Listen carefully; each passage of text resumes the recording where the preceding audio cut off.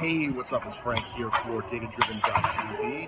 I'm here at the Carnegie Science Center here in Pittsburgh, Pennsylvania, and there's an entire exhibit here to go to see robots. So what we have here is we have what Hollywood anticipated robots would look like throughout the 50s.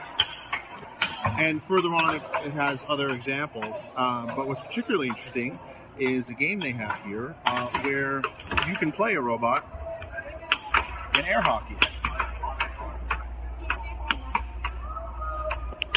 So it's a very interesting kind of look at how what Hollywood expected us robots to look like versus robots actually ended up looking like. And what's particularly interesting is kind of the games and things they have for kids. It's a really cool example. Obviously, the air hockey machine is using computer vision. I took a picture of kind of the mechanism that does it, and I'll post it when I get to a laptop. And I post the episode on DataDriven.tv. But it's pretty interesting.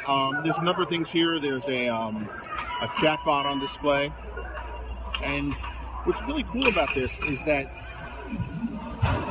data science has really enabled things like natural language processing, machine vision, all the things that really were science fiction.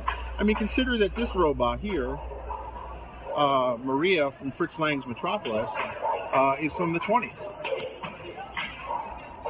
And who knew? I mean, we're certainly not at that point of robot design and artificial intelligence, but we're a lot closer. We've probably come a lot closer in the last 5 years than we did in the previous 50.